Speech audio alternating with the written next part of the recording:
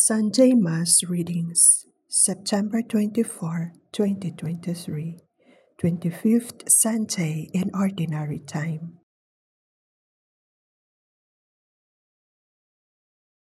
A reading from the book of the prophet Isaiah. Seek the Lord while he may be found.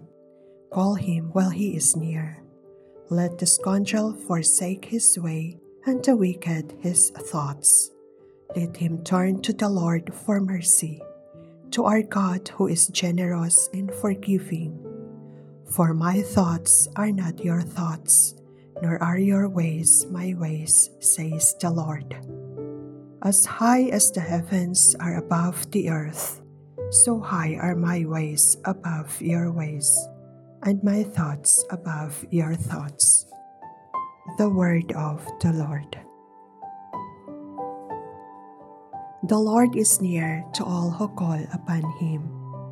Every day will I bless you, and I will praise your name forever and ever. Great is the Lord and highly to be praised. His greatness is unsearchable. The Lord is near to all who call upon him. The Lord is gracious and merciful, slow to anger, and of great kindness. The Lord is good to all and compassionate toward all his works. The Lord is near to all who call upon him. The Lord is just in all his ways and holy in all his works. The Lord is near to all who call upon him, to all who call upon him in truth. The Lord is near to all who call upon him.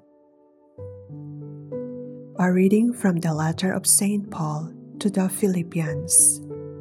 Brothers and sisters, Christ will be magnified in my body, whether by life or by death. For to me life is Christ, and death is gain. If I go on living in the flesh, that means fruitful labor for me, and I do not know which I shall choose.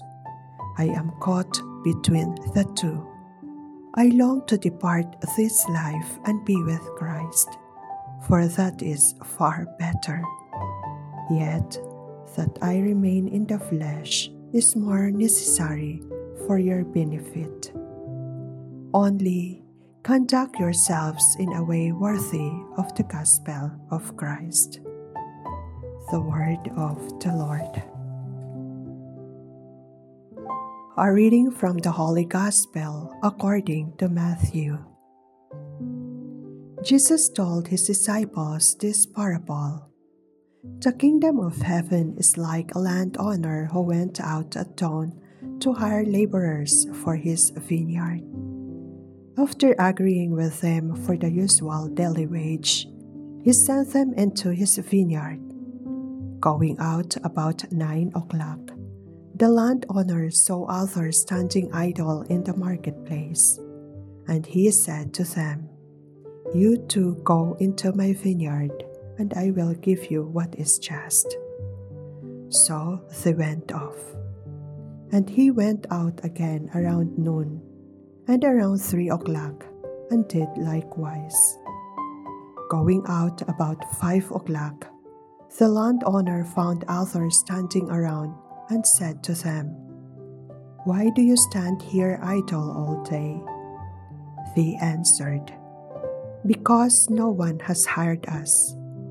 He said to them, "You too go into my vineyard." When it was evening, the landowner of the vineyard said to his foreman, "Summon the laborers and give them their pay, beginning with the last and ending with the first." When those who had started about 5 o'clock came, each received the usual daily wage. So, when the first came, they thought that they would receive more, but each of them also got the usual wage. And on receiving it, they grumbled against the landowner, saying, "These last ones worked only 1 hour, and you have made them equal to us, who bore the day's burden and the heat. He said to one of them in reply, "My friend, I am not cheating you. Did you not agree with me for the usual daily wage? Take what is yours and go. What if I wish to give this last one the same as you? Or am I not free to do as I wish with my own money? Are you envious because I am generous?" Thus, the last will be first, and the first will be last. The Gospel of the Lord.